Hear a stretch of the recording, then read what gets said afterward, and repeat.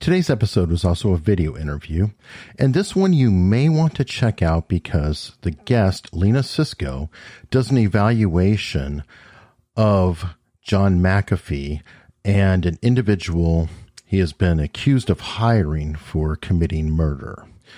Having the extra visualization while she does the analysis may be beneficial for you too as well. If you want to check that out and the other live streams and things like that I have going on, it's on youtube.com/Eric Hunley, or just search for Eric Hunley on YouTube.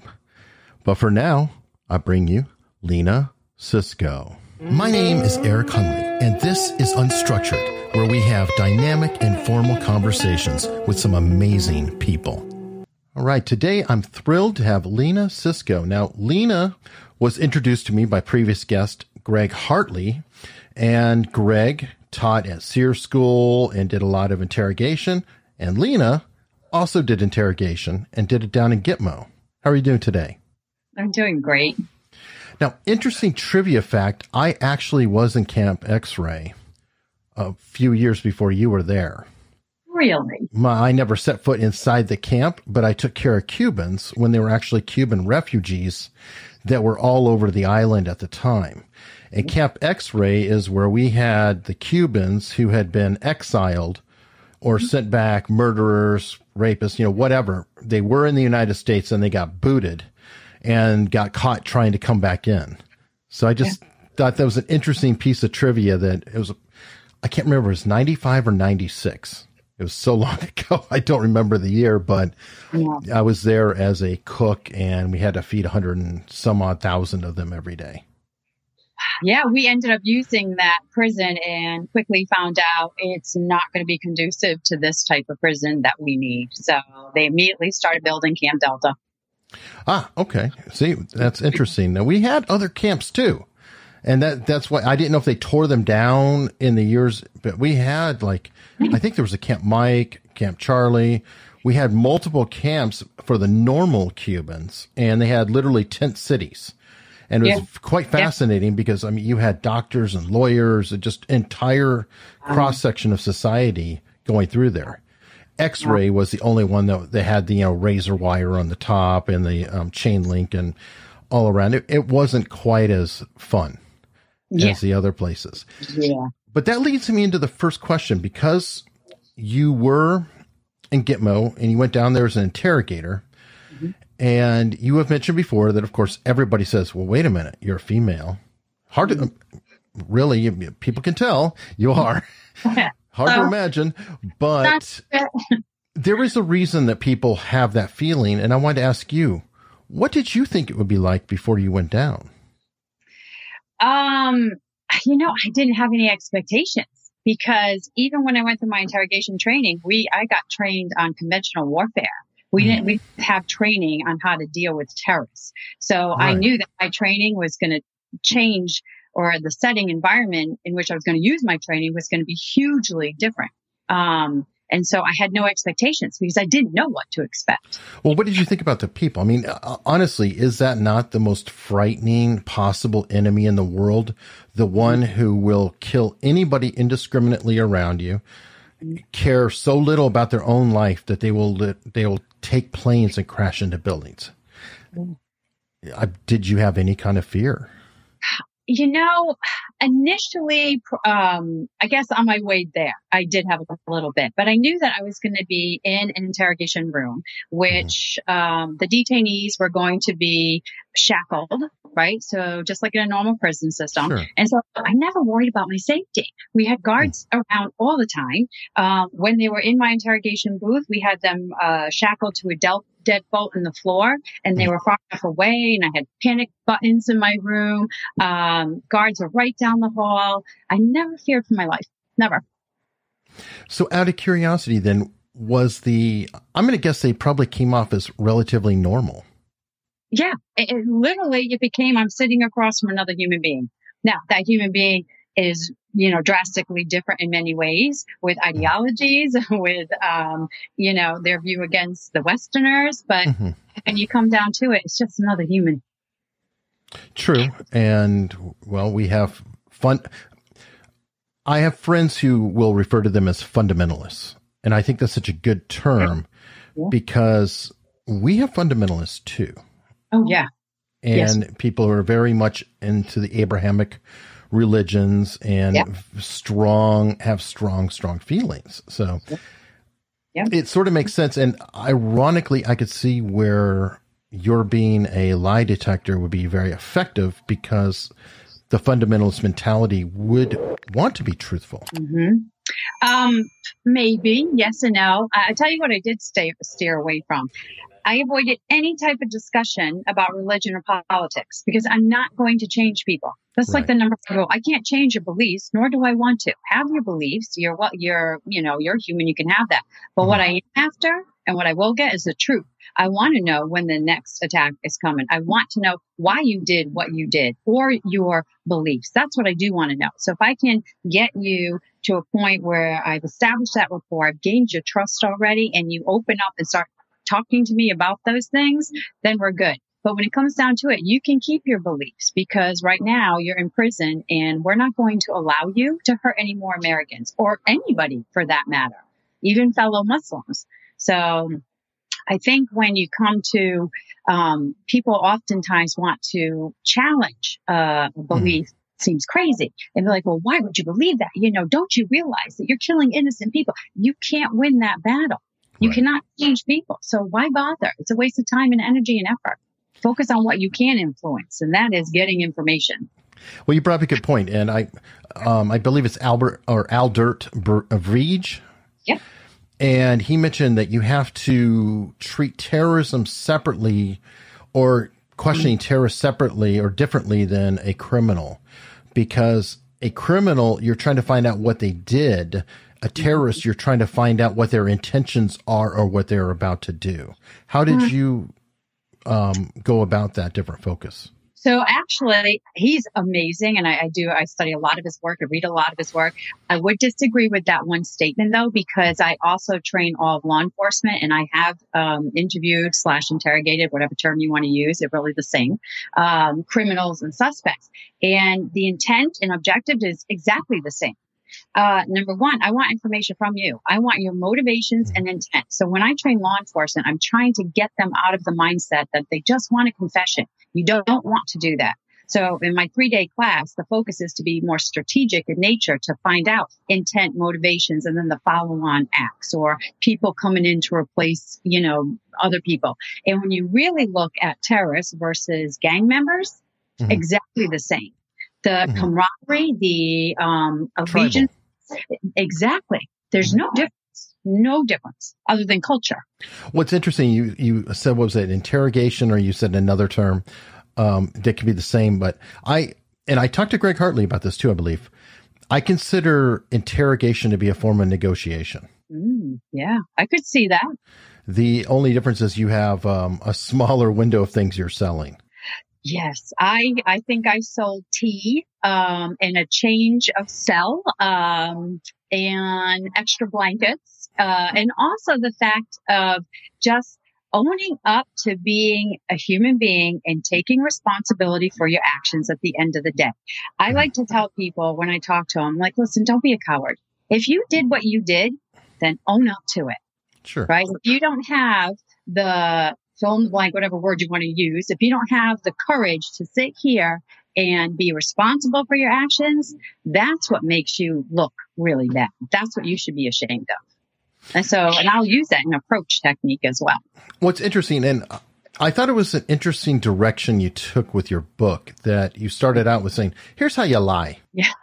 Yeah. So what was the intention of going with the flow of like, well, first let's discuss, was it to help understand what a lie actually was, so then you can talk about perceiving it? What was your intent for that? I think I wanted the readers to first anchor to the feelings and emotions that they experience when they lie. Because if you're human, you lie. Every one of us does. And if you tell me you don't, you're lying, or you're not being honest with yourself. So I think I wanted to set off the book to say, listen, check in with yourself for a minute. And what do you experience when you lie? And what do you do when you lie? How do you change up your words? How do you lie by omission? And so by saying, hey, here's how you lie, people are like, oh yeah, I do that. I did that. I never did that, but I might try it. So I just want them to reconnect with their human side and think, okay, I lie. I have lied and I've felt like this in the past and I've said this and I've done that. And now I'm going to find out how it really comes across to other people and what to look for when it's being done to me. And also my tells. I'll find out a little bit more about myself too. Okay. And you describe liars as two types, imploders and exploders, I believe. And I would say that imploders you would probably rate as being the majority of society, and exploders are specialists. Do you want to go into that? So I think you can use those terms interchangeably with regular and powerful liars too. Powerful, so yes. An imploder / regular liar. It's just most of us, because when we lie, we don't like how we feel about lying. So when we lie, usually it will trigger our stress response system. And we have all the stuff going on in the body with the limbic system and our adrenaline and our cortisol and all that stuff. We have these physiological effects and it just doesn't make us feel good. And then you have these powerful liars, and powerful liars don't mean that they're really good at lying, because I can still catch them. All it means is that they don't feel that stress and anxiety when they lie, because a regular liar is usually worried about, can I keep up the lie? Can I make up the lie right now? Is the lie going to sound convincing? What are they going to question me on? How many details can I remember? And stress, right? And we go into cognitive overload.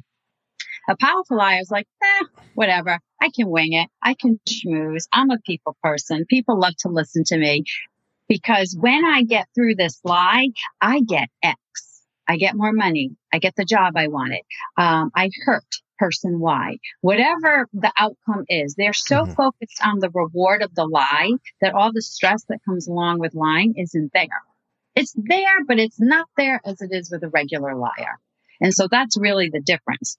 And when you get these powerful liars, like take our nation's spies, for example, they're all lying for some type of reward, right? Whether it's monetary, whether it's just affiliation to their culture or country, whatever it is, it's for a reward. And so that's why our famous nation's spies have passed polygraph every single year, because they're not getting that, the stress response system being activated, because they're not worried about it. But then you put a person like me or you, and we're like, oh God, we're lying. And we start to stress out and worry about it. And then we start pinging all these physiological responses to the stress on a polygraph machine. And so that's why it'll work there. That actually leads into a perfect analogy. I had a former guest on. I think I asked you to check it out. It was a challenge for an interview. He is very, very clear. I do like a challenging interview occasionally, but I do believe in what he's doing.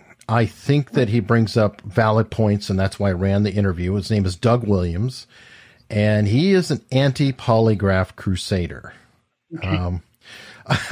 I can't think of a better way to put it, because he is that passionate. He's served time in prison for supposedly, teaching people how to beat the polygraph, which is ironic, because if you convict him, and he's right, if you convict him for teaching people to do it, you in essence are saying that it is in fact beatable and not a true tool. And he actually testified before Congress and helped make it illegal. That's why corporations cannot use the polygraph. But ironically, the government can. Right. Now, his issue, and I wanted to discuss with you, because you've been around both. Yes. People who are in a very stressful situation may well fail the polygraph and be completely, utterly innocent. Often they really are. I mean, if imagine you go in, you have an anthropology master's, I believe. Yeah, I have a master's in archaeology and a bachelor's in anthropology. Okay, now let's say it was, instead of that, it was nuclear science, and you were trying to work for a nuclear reactor, and you failed the polygraph. It's gone. Yeah, gone. Even though you were completely truthful, you failed the polygraph.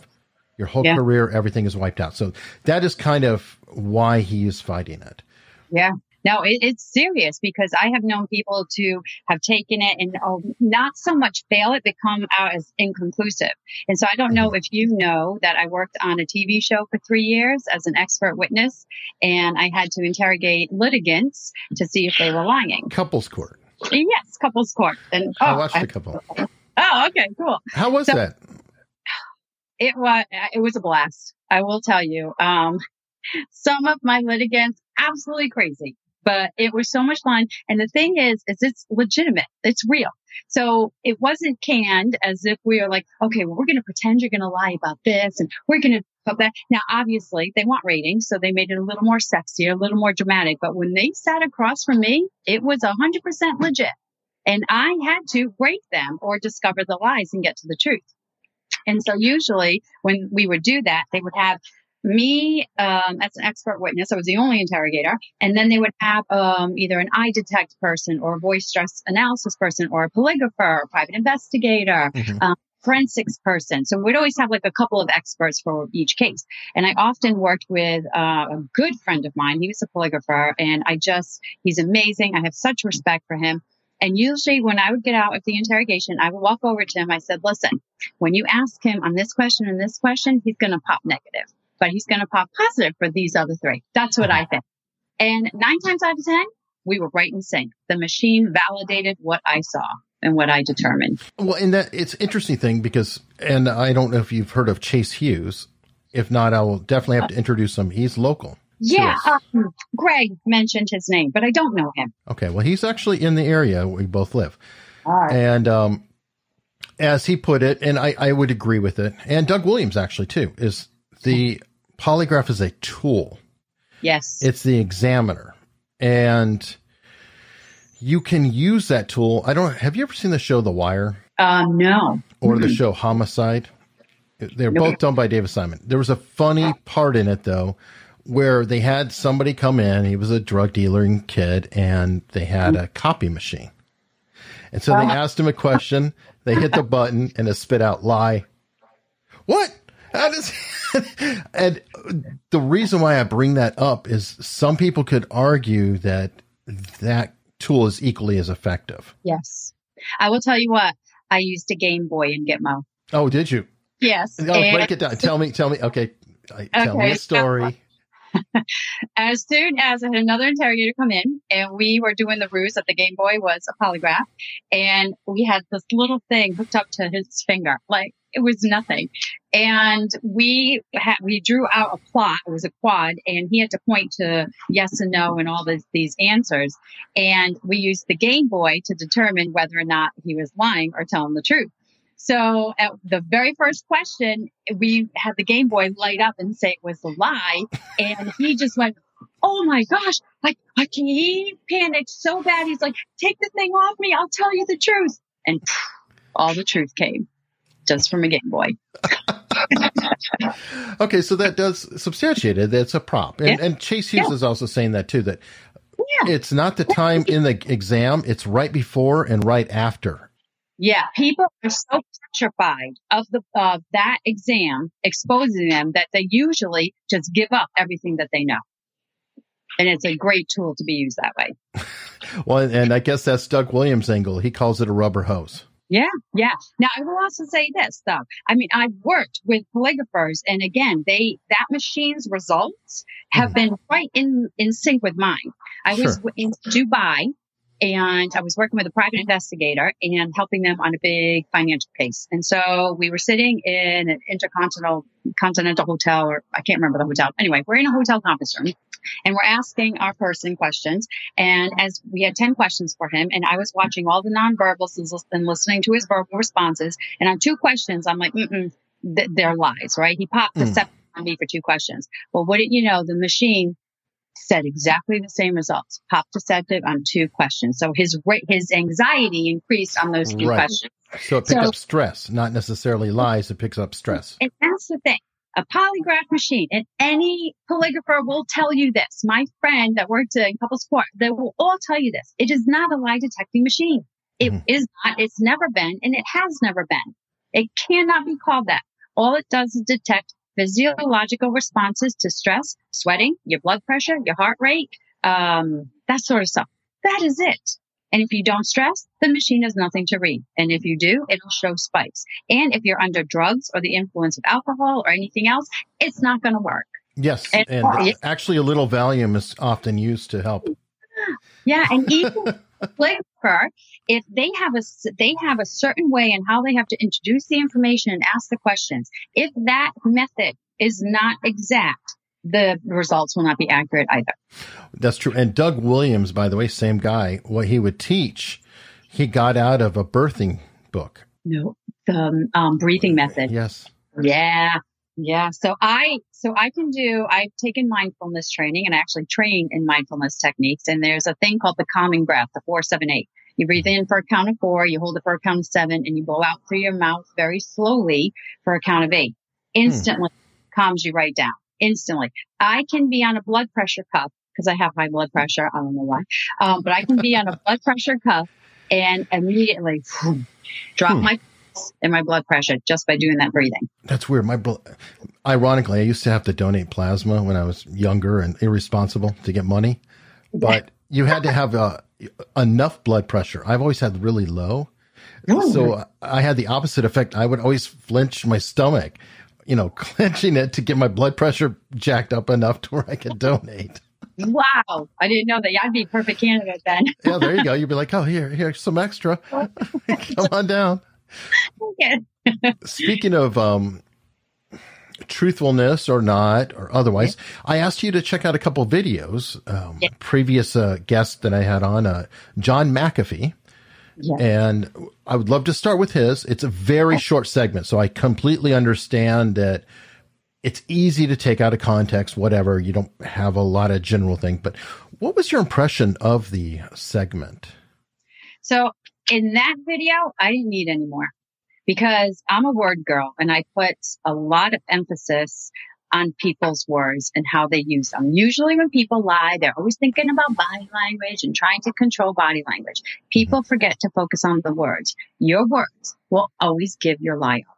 Always, because people can't think of controlling them, number one, and it's almost impossible, number two. I mean, we can control on what we want to say, but the indicators of deception leak right out. So here's a great example in this video. Did you kill Greg Paul? I barely knew the man, and why would I kill him? He was a neighbor that lived 200 yards down the beach. He was asked by the interviewer, did you kill Greg, and I forgot his last name, Paul? And instead of saying, so that's a yes or no question, right? Did you kill someone? Yes or no question. A truthful person just gives you the answer. Liars typically want to convince you, right? Truth tellers convey, liars convince. A truth teller will usually answer a yes or no question with a yes or a no and be done with it. But a liar says, I need more than that. They're not going to buy my yes or no, so I'll have to convince them and oversell. Or I'm not going to commit to a yes or no at all. In fact, I'm going to do a smoke screen or I'll add some fluff in. So his response was this. Did you kill Greg? He says, I barely knew the man. And why would I kill him? He was a neighbor that lived 200 yards down the beach. There were 5 indicators of deception in that one sentence. Number one, I teach this. It's like my second most common verbal indicator of deception. Refusal to answer yes and no. Right. You see it in Anthony Weiner. You've seen it in Bill Clinton. They just won't say, yes, I sent the tweet, or no, I didn't. You see in Hillary Clinton, no, I didn't wipe the service clean. She cannot say at one time that she didn't wipe the service clean. Anthony Weiner never could say, I didn't send the tweet. It's so simple, right? Just say no. But for some reason, we can't because it doesn't make us feel good. So he avoids that. Number 2, he calls him the man. Now, when you get into pronouns, a man indicates, I have no idea who this guy is. It's unfamiliar. But the man indicates, I know this man, right? And of course, we know that he does. But in this case, it's distancing language. Because what he could have said and should have said was, I barely knew Greg. But he didn't. He said, the man, right? Like when Bill Clinton said, I didn't have sex with that woman. Right? We know you know her name, Bill. This guy, John, we know you know his name. Why aren't you saying it? Greg Paul, by the way. That's it. Greg Paul. Yes. And it's when we don't say that name, we want nothing to do with it. We want to distance ourselves from the lie, from this negative thing. So that's hit number 2. He says the man. Hit number 3. And then he asks our question, right? It's a stalling technique. Well, why would I kill him? Right? Well, that's what I just asked you. So you repeated the question back to me. So it's a stalling technique. Number 4, he adds fluff, right? Well, he was a neighbor that lived blah, blah, blah. I didn't ask you that, John. And we all know that he was your neighbor, which is why we're having this interview. So there's no reason for you to add that fluff in right now and just keep talking about nothing instead of answering the question, right? So it's a diversion tactic. And I will train law enforcement about the fluff. I call it fluff, right. Unnecessary information. And then finally, he talks about a neighbor. He was a neighbor that lived 200 downs. Again, a neighbor, not my neighbor, right? When we have a lack of I and my, which are possessive pronouns, it means we're, again, distancing ourselves from the thing or the event that we don't like. So 5 indicators of deception. I don't believe them. Now, there's more to the story, too, which I think just really, really makes him look guilty. And as an animal lover, you would appreciate it, too. Oh, The neighbor poisoned his dogs. I know. Do you think you would not know who that neighbor is if you suspected that they were poisoning your dogs? Yeah. He would be so, in my personal mind, he would be so focused. Oh, I would know every intimate detail. Yes, you would. Yes, you would. I know I would. And let me tell you, if anyone can have my animals, watch out. I still won't buy Nike. Yeah. Oh, why? Because they immediately sponsored Michael Vick, and I have problems with that. Oh, well, I don't touch Nike. I'm an A6 girl, but I do nothing Nike. Oh my gosh. Yeah, I think it's disgusting. And that's a whole nother topic. If you want to get into it, we totally can. I'm an animal savior. I've volunteered for the last 15 years of my life at organizations and in animal care. And yeah, huge topic with me. And I know that when I was researching you, so I was like, that would probably trigger. Yeah. It actually made me feel less strongly about it, believe it or not. Yeah, I believe it. I believe it. And that's terrible to say, obviously, but it did. Now, you did mention something about distancing language, and I was, I've been reading the book, and there are times, and I think you do admit that you have to kind of really baseline and look at exceptions all the time, because I can't help but think about a few of the terms, like in an argument with the wife, somebody tell that woman blah, blah, blah, blah, especially in the middle of a divorce, whatever. I think that is a natural thing. Sometimes it's not necessarily a deceitful thing, but literally I have shut her. She is dead to me, blah, blah, blah, or whatever. Agree. Totally agree. 100%. Which is why when we get into the second video, you're going to hear a lot of, I had to go watch that thing 3 times. That was trickier. Yeah. There's indications of truthfulness. And there's indications of lying. There's both in that video. But I think I've uncovered what I think the lie is about. Okay. Well, and so that was a nice pair for you then. Well, thank you. Fun stuff to look at. Yeah. But while I had you, I had another one. You had talked about changing tenses in telling stories. Yep.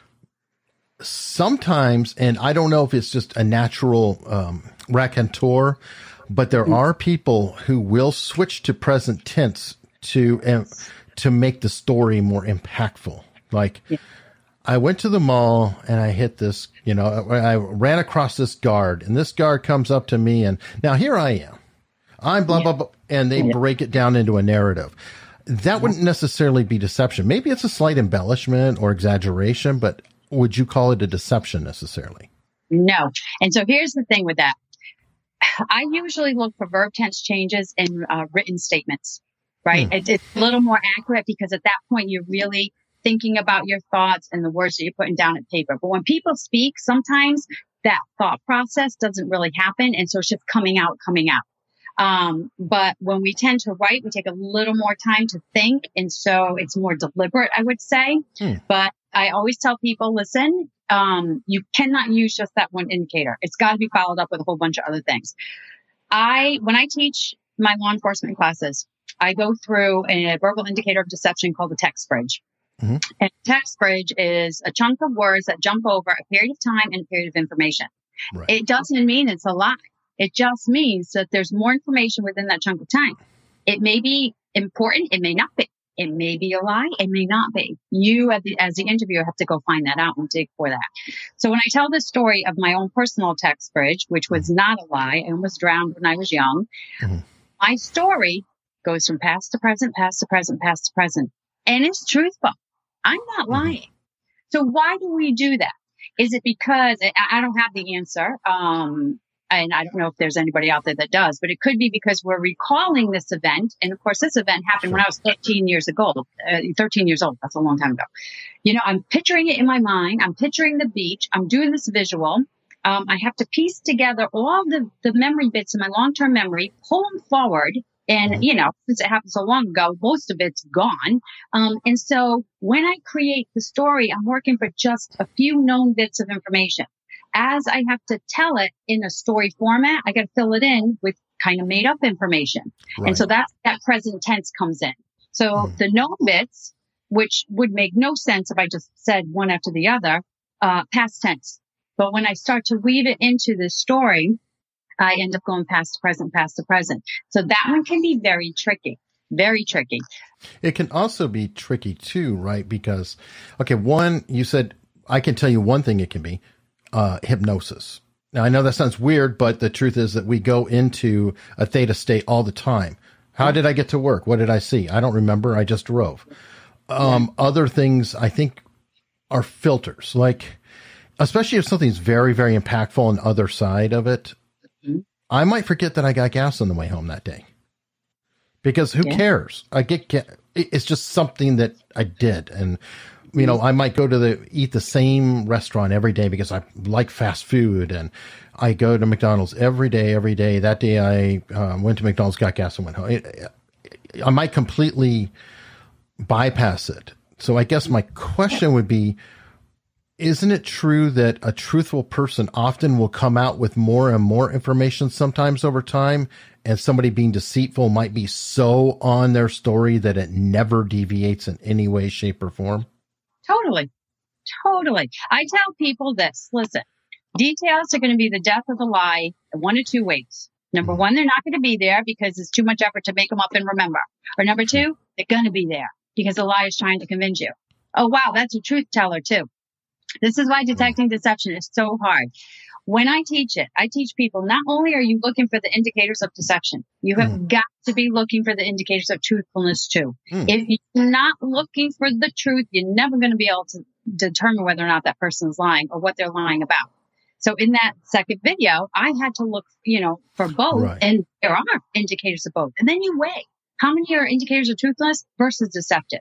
But then the real, I guess the real critical moment comes when you are the interviewer, is to getting the truth. Because even though I'm really good at detecting lies, I don't know. I don't know until that person has said, Lena, I lied to you. Here's the truth. Right? How am I going to know?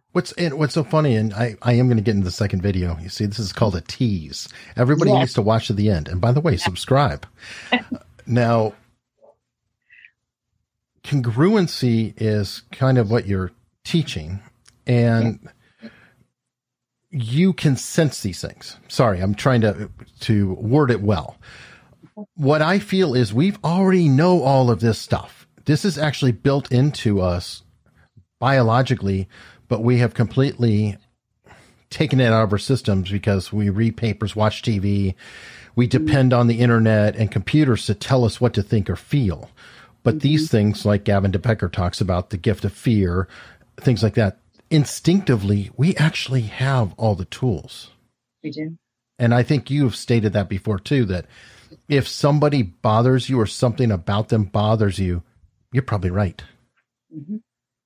Yeah. Yeah. It's just when you go to a body language class, now you have terminology to put to it. I always tell people, go with your gut feeling, because what you're doing is intuitively, you're already picking up on the indicators. You just don't know what to call them. Okay. So exactly. And now let's lead into video number 2. And this one was trickier too, because I think there's cultural differences. There's also, I would fear, especially because I fed you the videos in this order too, so I could plant a confirmation bias. Yes. I give you somebody who seems so completely guilty and then say, oh, and here's the guy he had do it. So And that's another segue. Do you have to watch out for your own confirmation bias that they're a liar coming in your mind? All the time. I tell people, stop the internal chatter. If you have a little voice inside you going, they're going to be guilty. I know they're guilty. Well, this detainee's in Gitmo for a reason. It must be because they did something bad. You're done. You're done. Because now you're basing all of your analysis on an expectation or an assumption. And it's going to be skewed. It's going to be very subjective. So I set you up that way. And you managed to fight it off. And tell me about the video. What new information? What you want to know? You were the one, you will be the one asking the question. Okay, all right. Where were you when Greg Fall was killed? Orange Wall. So can you tell me the real story? About? So around that time, did John ask you to do something and give you any money, like $5,000? Around that time? Mm-hmm. No. No? No, never. Didn't have any incident or anything going down. Nothing like that at that point. All right, let's get into this video. So I'm going to walk through it a little kind of segment by segment. And I wrote notes, which I'm referencing. Awesome. Overall, this guy has closed body language. Okay. So he's very tight and very closed. It just tells me he's covering up. He feels uncomfortable. He has clenched hands. We clench our hands. It's almost as though we don't want our body to do anything we didn't expect it to do. Right. So we're controlling ourselves. And usually those two things will tip me off. Why do you feel the need to control yourself? Right? Because truthful people don't care what their hands do or their body does and just let it go. But people who have something to hide usually clench up, right? Also, people being filmed. Yeah, you just took the words out of my mouth. I was just going to say, as well as people who are just darn nervous because of being filmed on camera. Oh my gosh. Wow. This has got like a mind reading thing going on, right? So, is he nervous because he's lying, or is he nervous because he's being filmed for this and being asked if he got paid $5,000 to kill someone? I would be really nervous, right? So that aside, he stupors delight and contempt throughout the whole thing. But is that his baseline? I don't know this guy from Adam, and this is the only video I've seen. And all throughout it, he does a little smile. Paul Ekman dubbed it Duper's delight, and then he leaves contempt. This, right? The little one. Half smile. Usually, I will say with good amount of accuracy, when a liar lies to me, right after they lie, I got away with it. Like it's almost, it's so high up there for the accuracy. So he does that. And then he has a convincing technique going on. So remember that yes and no question I talked about? A truthful person doesn't feel they have to oversell it. They answer yes, they answer no, done with it. Sometimes they may add a little bit. But a person who says no, or never for no, or always for yes, it's almost as though they're trying convincing us. And liars tend to convince us. Why are you smiling? Because it's weird. So you're trying to tell me that you paid me if I told him that. No, man, that's crazy. No? No. So you didn't get $5,000 wired into your account? No, never. So some people said they saw you that night, and you went to John's house. No. No, never. Never. Never. This guy answered almost every yes or no question. No, never. No, never. But is that his baseline? Right? So I don't know because I don't know this guy. When I don't know the baseline, I have to take those indicators and throw them in the trash because they don't mean anything to me. So I got to look for something else. What I did notice was this. Kept wiping his forehead. Now that's an indicator of stress, right? Because he's sweating. So that was like, finally. That kind of a giggle too he had. Oh, well, we'll get into that. Yes, because I can't tell you how many liars I've had that just bust up laughing. And I'm like, why are you laughing? What is so funny? I'm not laughing, and it's because of I don't know what it is, the stress of lying, or they're just trying to, that little smirk, like the This is going to be terrible. And I know it's rude, but everybody in the universe, I think, is guilty of farting and not having people know it. And it might be a horrible analogy, but it is kind of like that whole crazy farting secret. That's funny. Yeah, I love that analogy. I love it. So let's start off. So the interviewer, she says, so around that time, did John ask you to do something? and give you any money, like $5,000? He says no. Or he doesn't say no. He doesn't answer yes and no. Remember, I'm looking for that immediate yes and no. That indicates truthfulness. Instead, he clarifies what she says around that time. And I was like, ping, now we have some meat to work with, right? Mm. Instead of focusing on answering the question and being paid money to kill someone, he's focused on what? That time, around that time. So that tells you where his brain is right now and where he's concerned. Then the interviewer goes, and he leaks the contempt and the dupers, the little laughing, and he says, no, never. But here's my issue.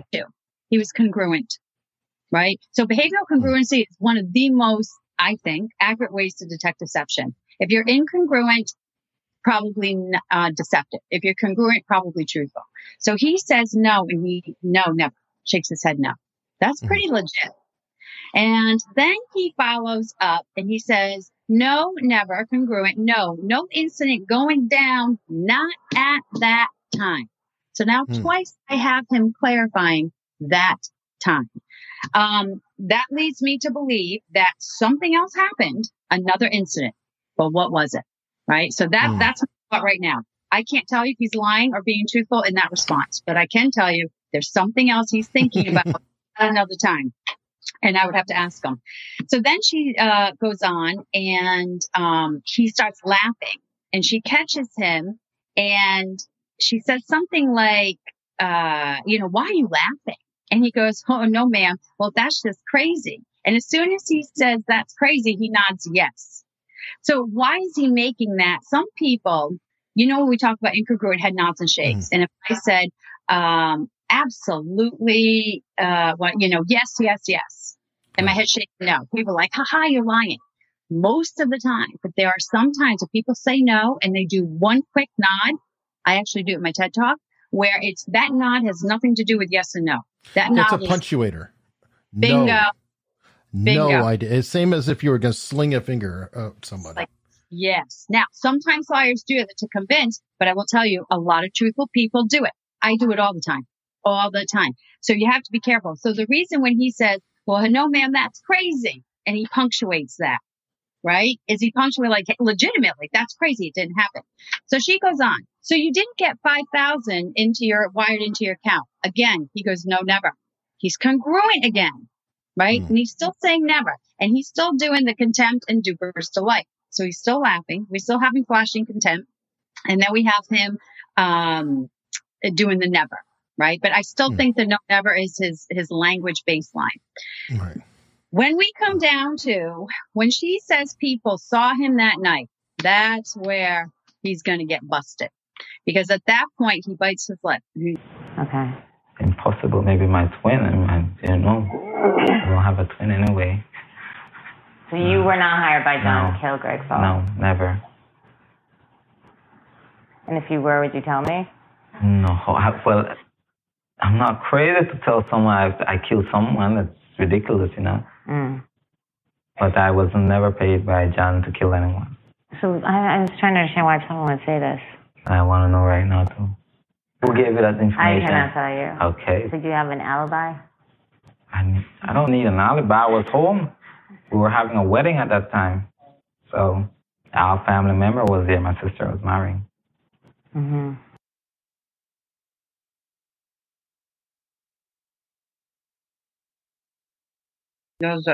Right, which is self-control. And you went to John's house, she says. He says, no, never again. But this time he swipes away. He can't look her in the eye as he does this. And he does this. All before about with the $5,000, he never does this, never wipes his head. Right. And she starts talking about being at John's house that night. I get new indicators and I get swiping the head. Then he adds fluff. Well, maybe it's my twin. So we call that the smoke screen. To me, that's a huge indicator of he's trying to hide something, right? So there's something about him being at his house that night that I think he's being deceptive about. I don't know about this $5,000. I'm wondering, though, and you probably didn't see the whole documentary, but the person who said that he paid him the $5,000, I'm like, well, did you skim $1,000 off the top and pay him $4,000? Then he would be absolutely truthful. No, absolutely not. Bingo. Or did he pay him $5,000, but for something else or at another time? Remember that first question. Mm-hmm. Twice he was clarifying. At that time? No, not at that time. So did he get paid the $5,000 at another time for something else? And John McAfee admits having every drug known to man. Right? Exactly. So what was he paid with? What happened? Not sure. I'm not a mind reader. And then finally, you were not hired by John Chilger. She says something to interview. I couldn't make out the name. So she says, you're not hired by John? He said, no, never again. He was congruent. I was never paid by John to kill anyone. Mm. That's a pretty definitive, truthful sentence. But here's my problem. The new indicators come out with the fact about that night that he was at John's house, right? He clearly, the anxiety increases. You can see it. You can see new indicators. So there was something around that. The other thing is when he kept clarifying at that time with the money. So that's another part. So we have two things where I think he's being deceptive and there's more information. But other than that, I don't know this guy. I've never seen another video with him. I've never had just a normal conversation, a relaxed conversation. I can't baseline him. So I don't know if the no never is something he always says. I don't know if the duper delight in the contempt is because that's what he normally does, or if he's just super, super nervous. But I do think he's being deceptive in those two areas. Well, perfect. And I want to wrap up on that one and ask you, I've asked other guests too, I do a live stream where I give an opportunity for my audience and my guest audience to have people ask questions in the chat during the live stream. And I was wondering if you would be interested in doing that, because we've got a nice start here and it'll be fun to follow up on this with people writing in their own questions. Yeah, absolutely. See, I'm being congruent. Perfect. I said absolutely not yes. Right? It's a lot going on to the science. You know, it's funny though, you mentioned that, and God, I can think of exceptions to everything. Like people who equivocate all the time. Mm-hmm. You went to Brown. I guarantee there's some of your professors that would drive you crazy because they would always equivocate or say actually, or would never give you a straightforward answer. So yeah, almost any tell you're talking about can actually be, actually, terrible. And I can tell you this from interviewing because I will edit, and it can be frustrating when I edit somebody who stops at every sentence. They start a phrase, pivot, and then say the rest. Start a phrase, pivot, and say the rest. And what it is it's like reading an academic paper. Every time you read them, it is such a meandering flow of garbage. It is frustrating. Yeah. It can be. Oh my gosh, it can be. Yeah. But you are not a meandering flow. And that's the point. Can find out more about you at the congruencygroup.com. Yes. Yep. And your book is called shortly, You're Lying. Yes. And I just got picked up to publish my third book from HarperCollins on interviewing, and it's more of a leadership role, but it's interviewing for any type of investigative information gathering. It could be for hiring, for recruiting, for anything. So a lot of interpersonal communication skills. Love that. And look forward to that. So until next time. All right. Thank you so much for listening. It means a lot to me. And I also wanted to shout out a couple of friends of mine. Christopher Lochhead, who is practically a mentor to me, is doing something this past 30 days called a pod storm. You can find that under Lochhead on Marketing. And I'd also like to shout out Jason DeFilippo. I've shouted him out before. He's another great friend, and he hosts the show Grumpy Old Geeks. I fit into that description myself, and I think you will really enjoy that show. So check both of them out on your podcast player of choice. Thanks again.